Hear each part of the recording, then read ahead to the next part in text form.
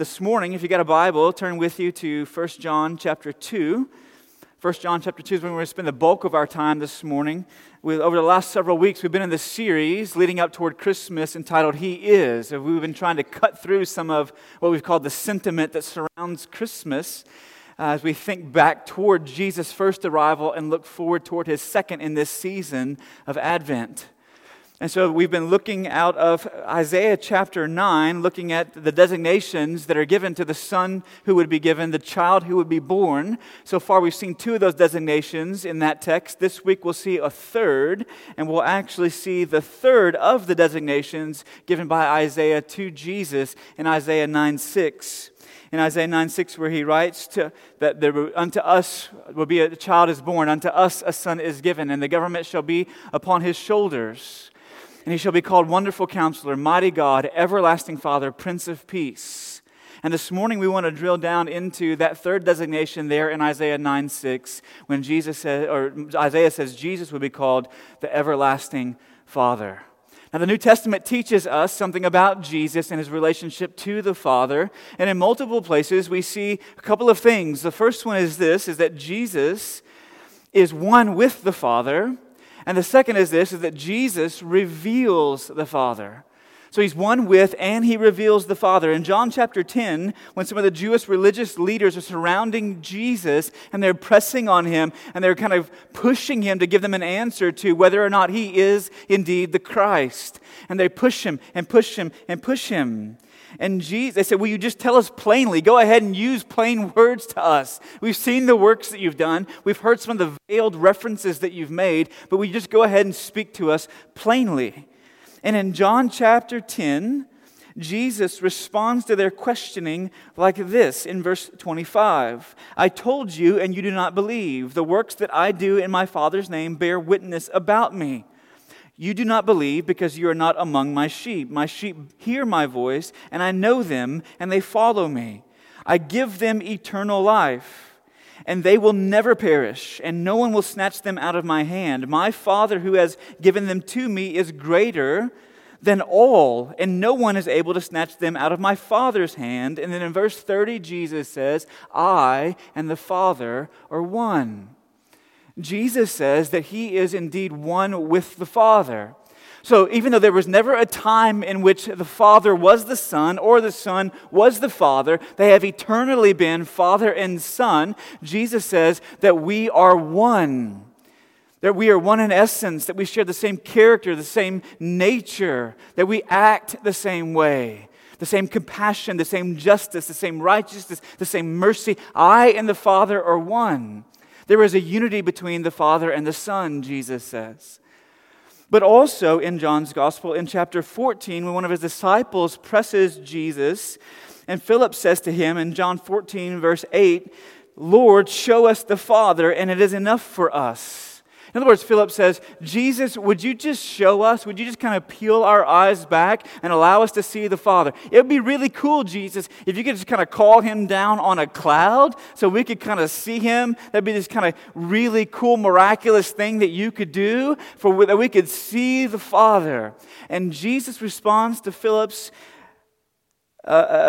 petition by saying in verse 9, have you been with me so long and still do not know me, Philip? Whoever has seen me, He says, has seen the Father.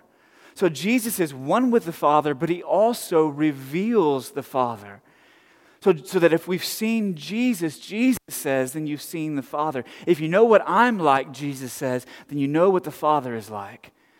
Because Jesus reveals the Father to us. So the New Testament teaches us that Jesus is one with the Father and that He reveals the Father to us.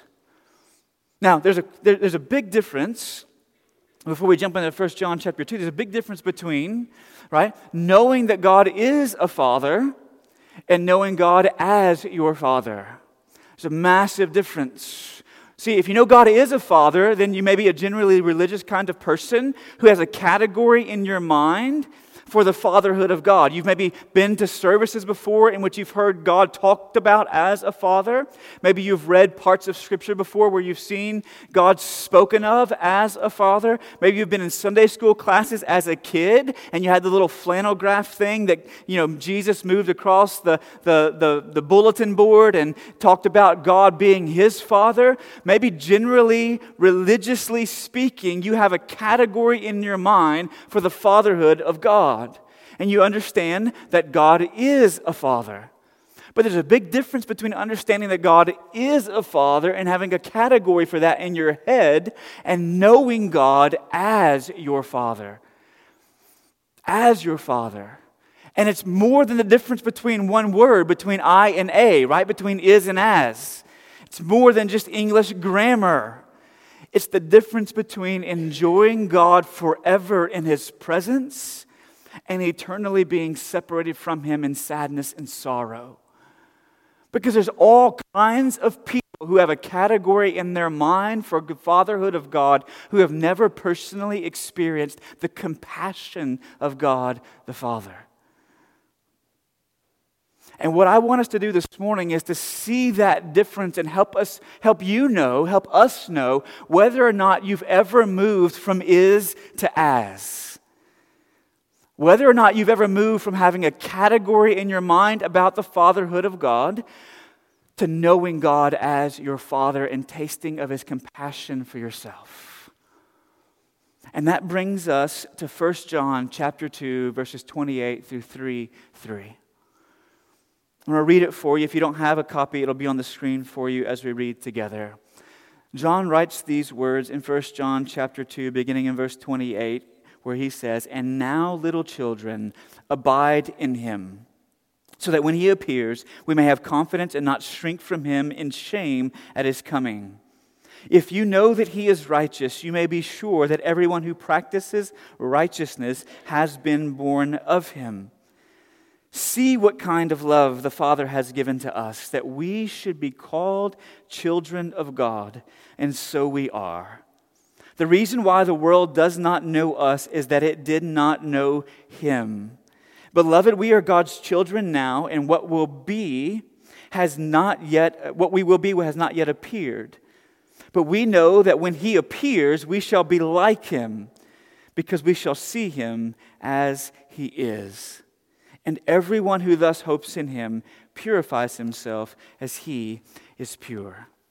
Now, the Gospel of John in the New Testament is written, John says, so that you might know how to have eternal life. So that you might know how to have a relationship with God through Jesus Christ. That you might know God as your Father and Jesus as your Savior. So it's written to bring people to faith in Jesus. But this epistle of John at the end of the New Testament is written for a different purpose. It's written not to bring people to faith in Jesus, but it's written to show people whether or not they actually have faith in Jesus. It's written to give some benchmarks of whether or not real, active, vital faith is present in your life. Not to show you how to be saved, but to show you if you have been saved. To give you some assurances and some benchmarks to measure your life up against to say, am I indeed one who knows God as his or her Father, not just knows that there is a God who is a Father. And so when we look at this text this morning, it gives us some really clear benchmarks to know whether or not we've moved from is to as. And there's only two of them. Some of you are getting really excited right now. There's only two of them. All right? And so that's what we're going to press ourselves into this morning. These two benchmarks to know whether or not you've moved from is to as in a relationship with God. Is he your Father? Do you know him as your Father, or do you have a category for him as being a Father in your mind? And the first benchmark that John gives us here in this text is this, is that those who've moved from is to as, they rejoice in the love of the Father. They rejoice in his love. Look, in chapter 3, verse 1, let me show you this to you in the text. In chapter 3, verse 1, John is coming off the heels of chapter 2, verse 29, where he's reflecting on what it means to be born of God.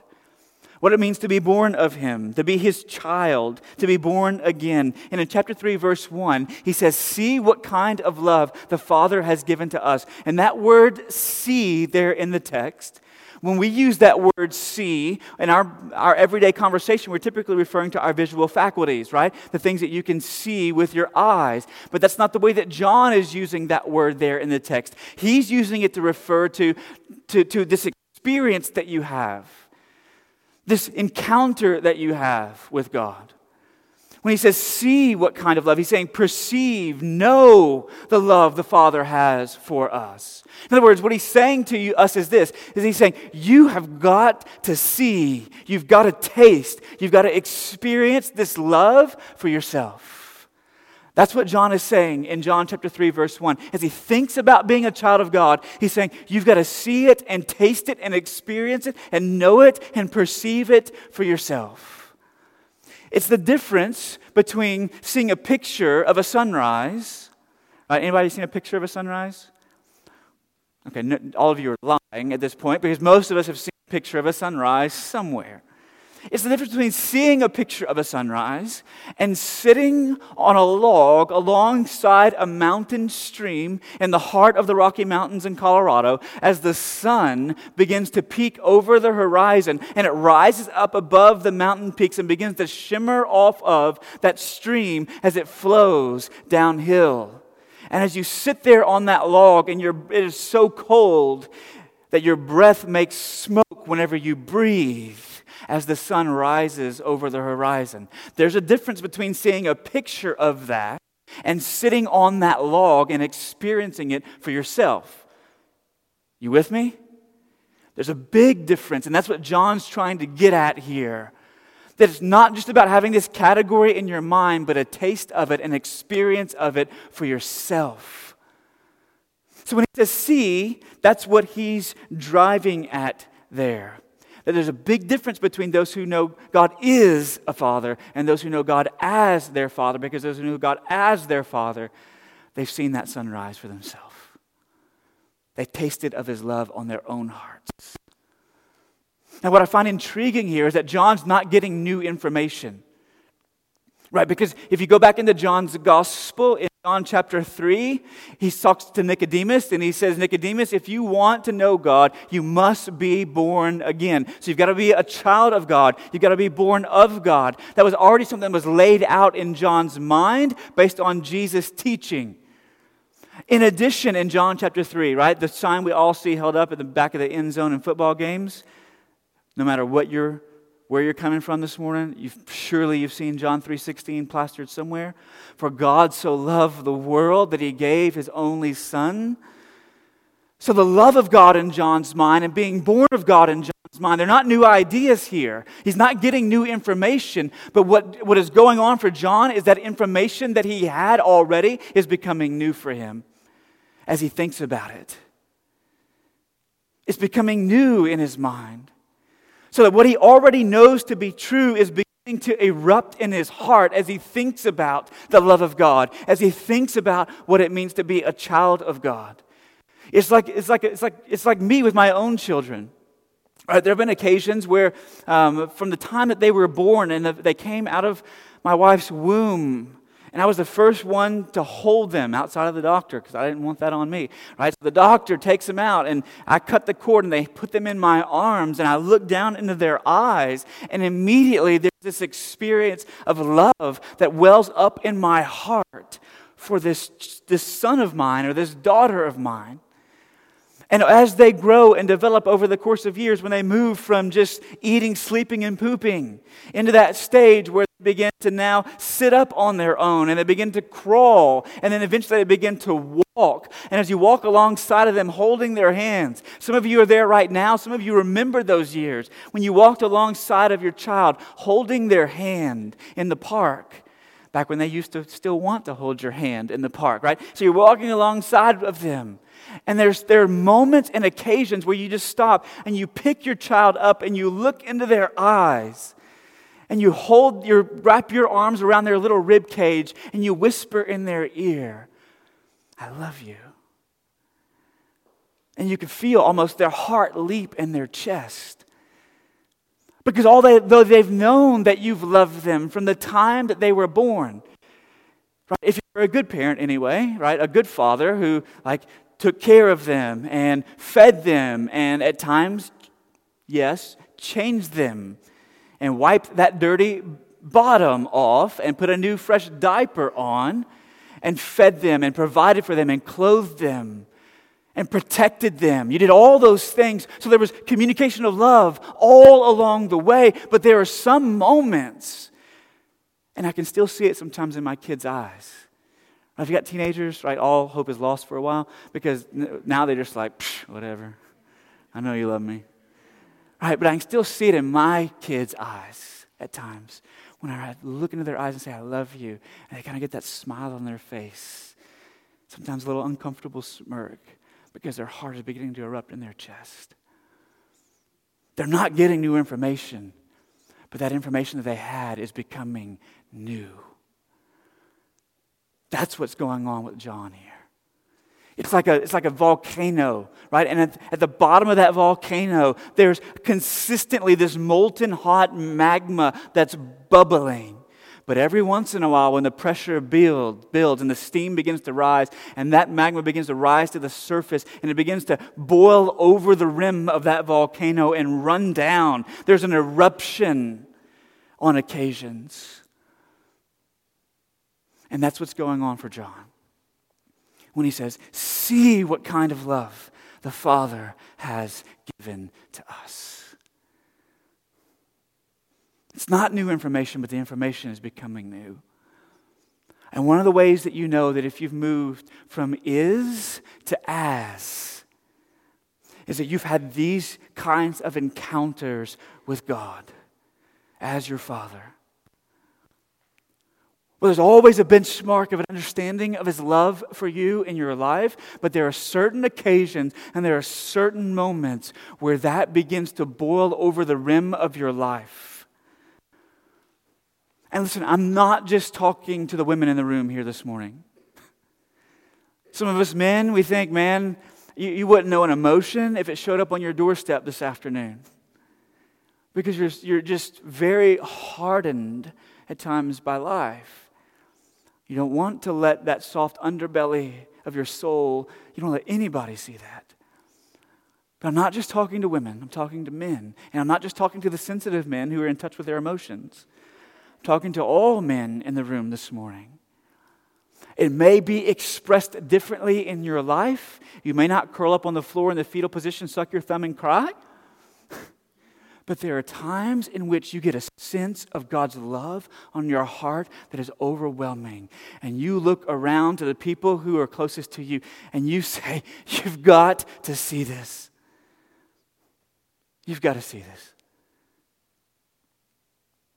Have you ever had that kind of encounter with God? It may not happen every day. It may not happen every week. It may not happen every month. And it may not happen every year. But there are occasions in your life where the volcano erupts and you rejoice in the love of the Father.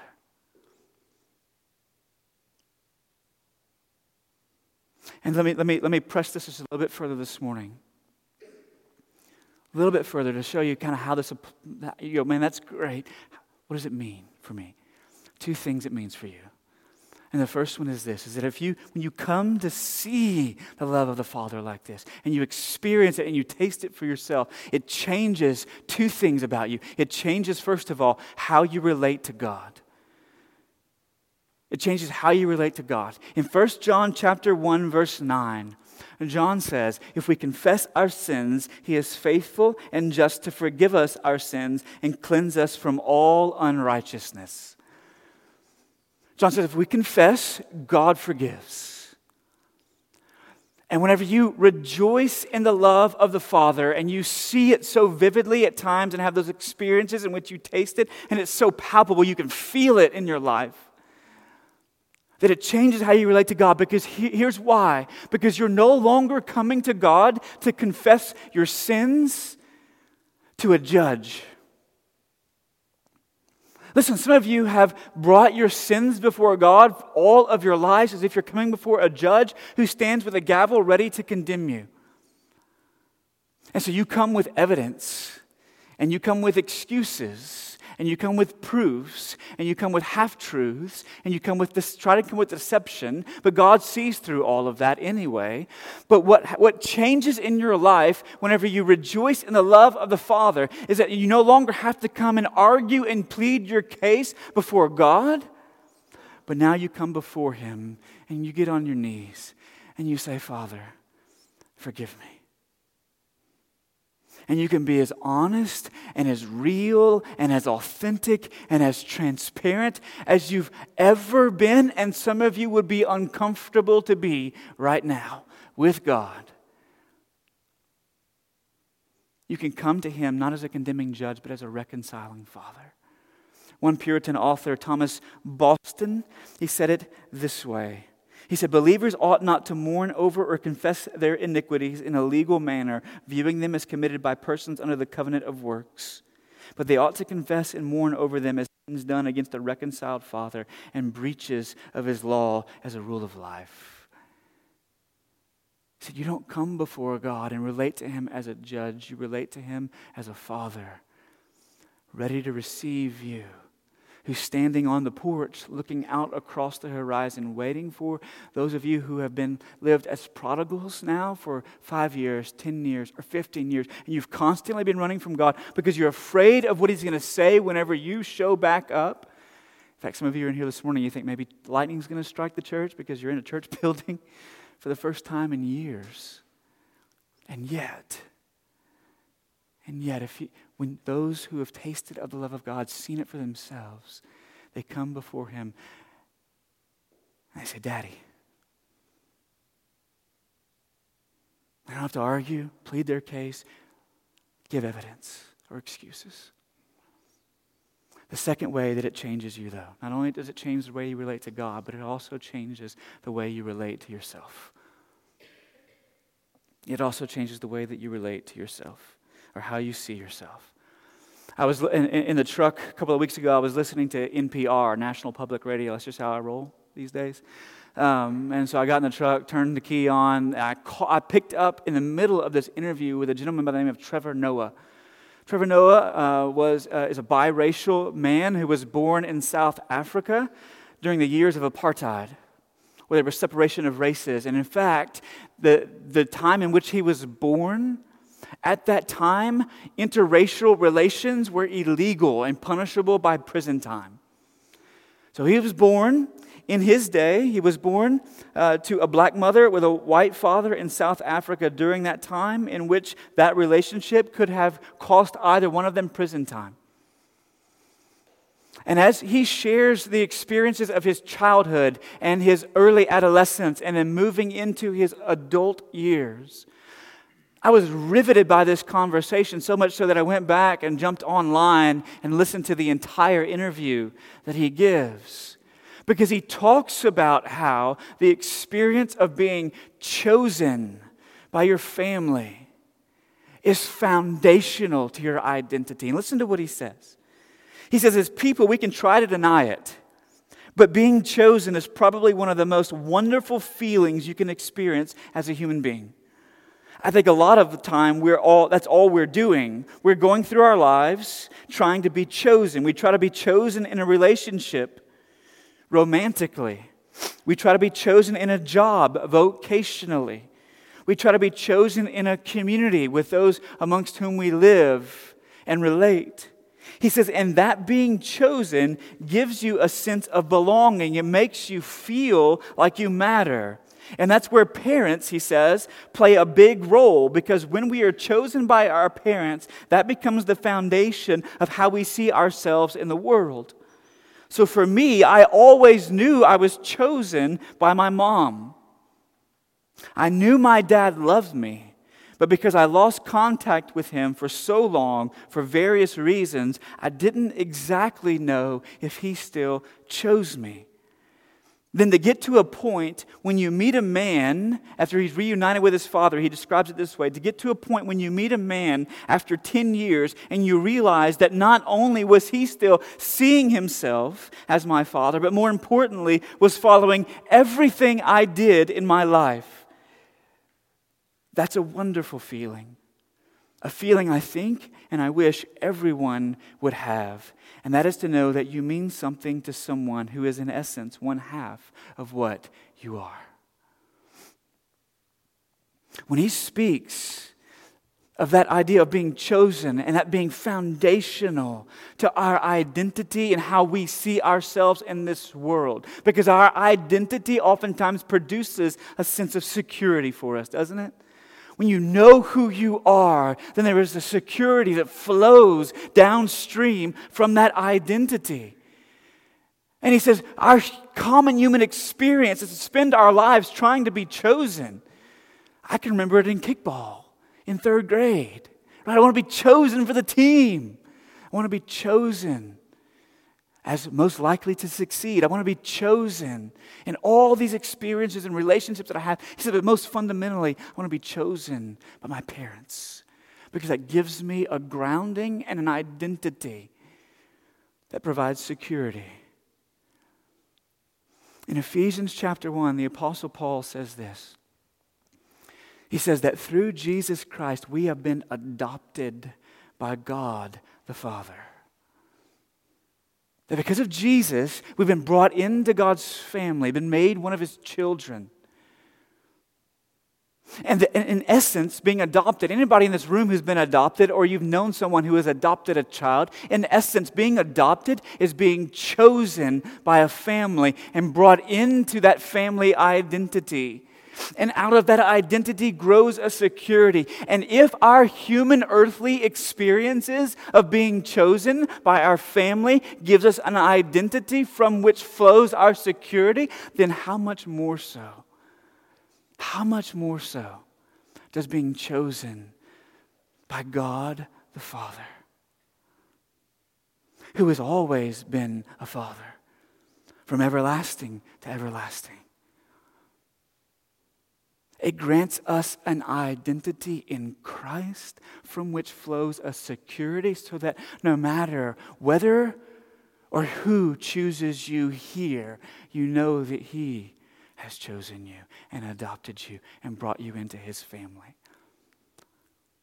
It changes how you relate to God, and it changes how you relate to yourself, granting you this security that is unshakable in this world.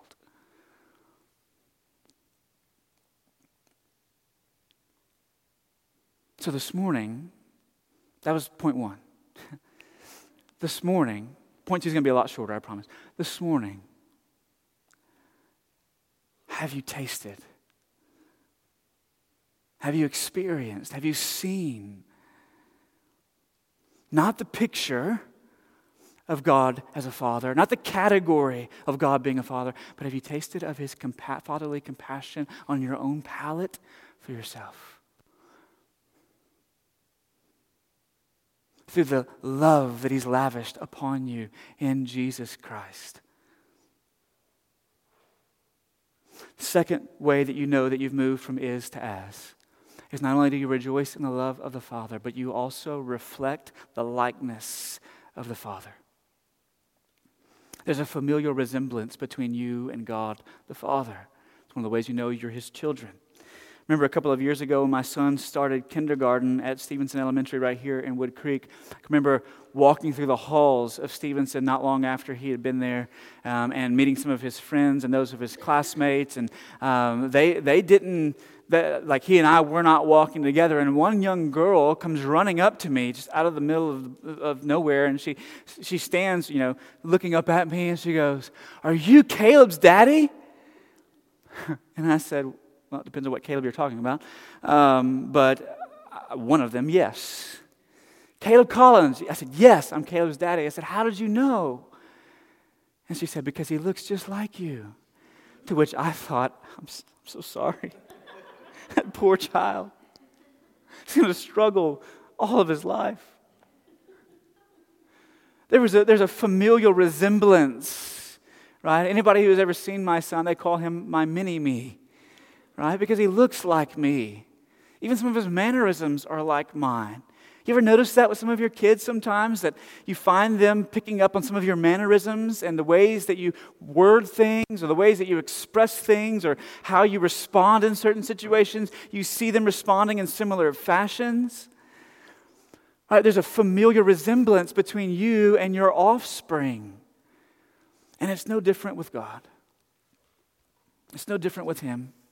If you've come to know God as your Father, there is a resemblance, there is a likeness that's impressed upon your life. Listen to what John says in verse 29. He says there's a connection between God being righteous and the righteous behavior of those who have been born of Him.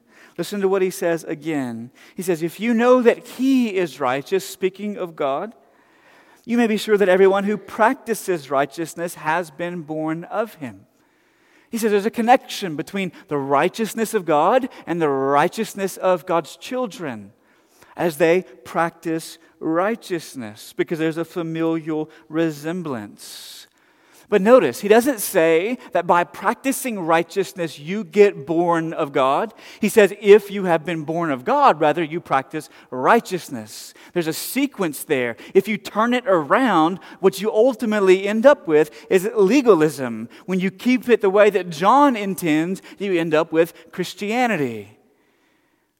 That it's not, if I do all these righteous things, then God is my Father. But if God is my Father, then I live in righteousness. You can't turn it around. That's the reason so many people in my generation have walked out on church, because they feel like the church has said over and over and over again, if you obey, then God will accept you. But what the gospel says and what Christianity teaches is because God has accepted you in Jesus Christ, now you obey. There is a likeness that's pressed into your life in which you begin to look like God and you begin to resemble Him. If God is righteous, then John says those whom He fathers, they're aiming at righteousness in their conduct, with their life, with their actions, and their behaviors. But how so? Let's talk about two ways this morning before we close. And the first one is this. What does it look like to reflect the likeness of the Father? The first one is this. It looks like living as a trophy of God's love and grace. How you live as a trophy of His love and grace. Over the Thanksgiving holidays, when we went home to visit my family down in South Louisiana, a part of that trip was me cleaning out all of my junk from my parents' attic. I know I'm almost 40 and it was still in there, but they were ready to get rid of it. And so I climbed up into the attic and pulled out all my old baseball cards, and I pulled out several boxes of just stuff that my mom didn't want to throw away because some of it had sentimental value to her. She thought it may have sentimental value to me. And one of those boxes was filled with trophies and medals and ribbons that I had won through baseball tournaments and cross-country meets and track district championships. All those things that had been kind of just accumulated over those years, she had put in a box and shoved in the attic. And as I pulled it out and got it down, and I began to, reminisce on my very short-lived glory days, looking back through those trophies and those medals and newspaper clippings and all those kinds of things. My kids were sitting in the middle of the floor as I went through all that stuff, and they're like playing paper, rock, scissors, arm wrestling for those trophies and medals, right? Because they had no idea their dad was such a prolific athlete that he would win all these trophies and medals. And so they're sitting there looking through all these things, and Sarah's like claiming this trophy, and Caleb's claiming this medal and these things. And so even today, my daughter has this league championship baseball trophy from when I was like 12 years old, sitting on her dresser in her room at our home, right? She has no idea it's a cheap piece of plastic that's just golden colored. But to her, it's a trophy and a representation of what Daddy has won. The victory Daddy gloried in at 12 years of age. But listen, I want you to know that your Father, our Father, if you know God as your Father, one of the things you know is He's won a victory for you. He's won a victory for you. He's won a victory for you that you could not win for yourself. That no matter how many righteous deeds that you tried to pile up before God, they continue to be seen through His lenses as filthy rags. And that He won a victory for you that you could not win for yourself. And what He won for you through the sending of His Son, through His perfect life and substitutionary death on your account, what He won for you was salvation. What He won for you was access to God, that now you're able to approach Him and come boldly before His throne of grace with all of your prayers and petitions. But in another very real way, what He won through the sending of His Son was us. And that through the kindness of God, Paul says in the book of Romans, that God has been leading you and I to repentance. That in a very real way, He won you. He won me through the sending of His Son. And so you and I, who have tasted of the love of God in Jesus Christ, know Him as our Father, then we reflect His likeness by living as a trophy of His love. Not a static one that gets put on a shelf, but an active one that lives the rest of their lives with an aim to honor this God who has rescued them, this God who has saved them, this God who has lavished His love upon them. So that God's grace and His love, listen, God's grace and His love do not become for us an excuse for our perversion, but they become a motive for our purity.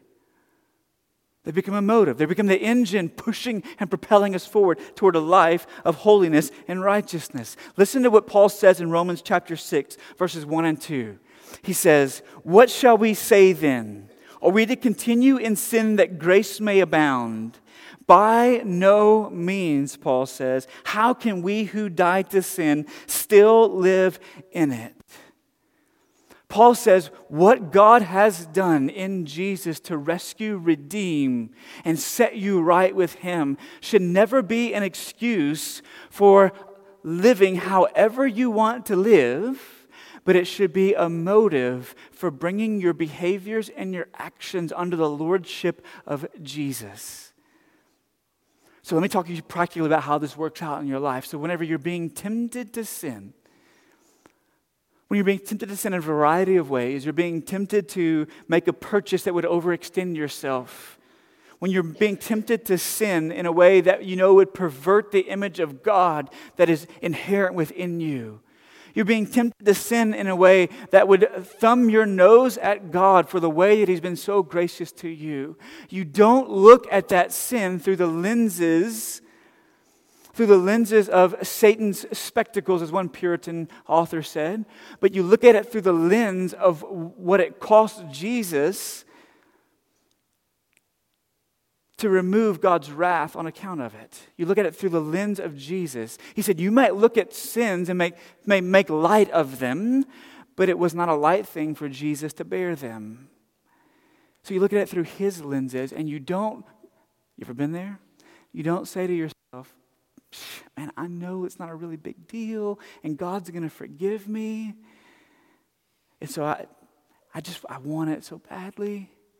So I'm going to pull the trigger on that credit card debt, swipe. Or I'm going to pull the trigger on that relationship when I know it's not God honoring. I'm going to say yes to that date when I should say no. God will forgive me. And what happens in those moments is that the grace of God and the love of God are becoming the excuse for our disobedience, as opposed to us sitting in those moments and staring at the grace and the love of God, and then being fuel and a motive for our obedience to live as a trophy of His love. But the second thing, and I'll close with this. The second one is this. Not only do you live as a trophy of God's love and grace, but also you love in deed and in truth. You love in deed and in truth. Part of what it looks like to reflect the likeness of God. In 1 John chapter 3, verses 16 and 18, John says this, "By this we know love, that He, Jesus, laid His life down for us, and we ought to lay our lives down for the brothers. But if anyone has the world's goods and sees his brother in need, yet closes his heart against him, how does God's love abide in him? Little children, let us not love in word or talk, but in deed and in truth." John says love, while it's an abstract virtue that's hard to define, like if I asked you to define love today, you'd probably get a little squishy for you, like I'm not sure. But you know love whenever you lay eyes on it, whenever you see it being carried out, don't you? Absolutely. And John says we should love in deed, so with our actions, not just with our words, and in truth, not just with the things that we talk about. See, many of us in this time of the year, we gather around in huddles and we talk about how we should love those who are around us and how we should move towards them, how we should care for them, how we should demonstrate compassion to them. But John says if that never moves from discussion to deeds, it never moves from talk to truth, and the word truth that John uses there literally means this, it means that which corresponds to reality. And so what he's saying is this, is that your love is demonstrated by how you act and conduct yourself, the deeds that you do, the actions that you commit in space and time, not just with, sitting around a dinner table and saying, wouldn't it be great if we did this? Wouldn't it be great if we did this? Would it be great if we did this? And then those conversations just kind of erode and nothing ever happens. Have you ever found yourself there? I know I have. But John says that you love not with word or with talk, but with deeds and in truth, because that's how Jesus has loved us. He laid His life down for us. That's how the Father expressed His love for us through the coming of His Son in space, in time. And He did something for us. And so our love for others is expressed in the exact same way. I was so encouraged earlier this week. I got a picture on Wednesday morning from one of our life groups that had taken an opportunity to go out to a local store and spend some time shopping to bless neighbors in our community this Christmas season. And so they just kind of got together and said, hey, we're going to do this. And they did it, and they went out, and they purchased all kinds of toys and blankets and sweatshirts. And I wasn't there. I was at a program from my child's Christmas program at the local school, but I wasn't there. But there was just the overflowing of love. We've been able to connect with a family that lives within about a 10-minute radius of where we meet right now, that we're able to bless this Christmas. That's a part of what it looks like to love in deed, in truth. Right? That there's rubber that meets the road for us in some of those conversations to reflect the likeness of the Father. How do you know if you've moved from is to as? You know because there's a rejoicing in His love that takes place in your life. And at times, it's an eruption. And it changes how you see God, and it changes how you see yourself. And the other way you know if you've moved from is to as is because there's a likeness of the Father that begins to show itself through your actions, through your conduct, through your behavior, so that you live as a trophy of His grace and His love. And you love others well with actions and deeds. Is that you? The final thing I'll say is this. Some of you have dismissed everything I've said this morning. Because for you to think of God as a Father is a painful thought. It's a painful thought. Because all you've ever known of a father is the dude who abandoned you and your mom. The guy who ran out. The guy who wanted nothing to do with you. And if that's you this morning, what I want you to know is that God has demonstrated His fatherhood by sending His one and only beloved Son to scream from the rooftops, I love you and I'm committed to you unto death.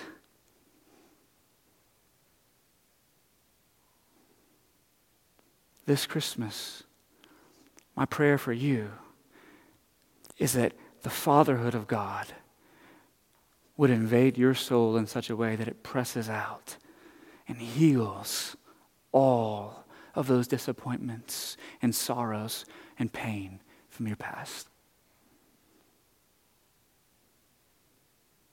I want to pray for us to that end this morning. Would you join me? Father, today, we delight in your love. We delight in your grace, that you have loved us well through the sending of your Son. And if there be individuals in this room this morning, Father, who have never moved from is to as, and maybe the hang up for them is they've heard about this God who is a Father, and they think that is all well and good for those who have had good experiences with their earthly fathers. But that can't be true for them. Because all they know of a father is a deadbeat dad. And if there are young men and young women in this room this morning, if there are older men and older women in this room this morning for whom that has been their experience, Father, I pray. Father, I plead with you that you would open their eyes to see the love that you have for them and the commitment that you've shown to them by sending your Son in their place for their sin.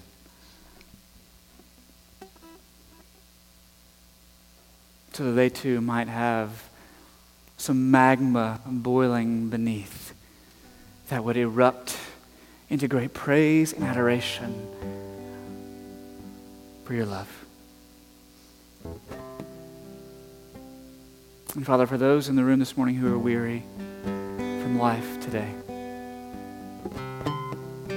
maybe they're weary of being at war with you, I pray that your kindness would lead them to repentance. Maybe they're weary from the experiences of these last 12 months.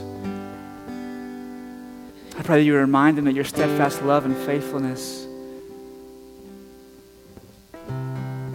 abounds in their life, that you have not forgotten them.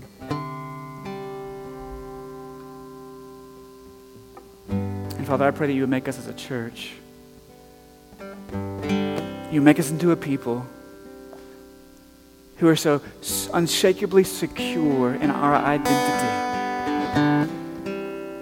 that we would move out to the world, toward the world with love and compassion, reflecting the likeness of the one who has adopted us and made us his child.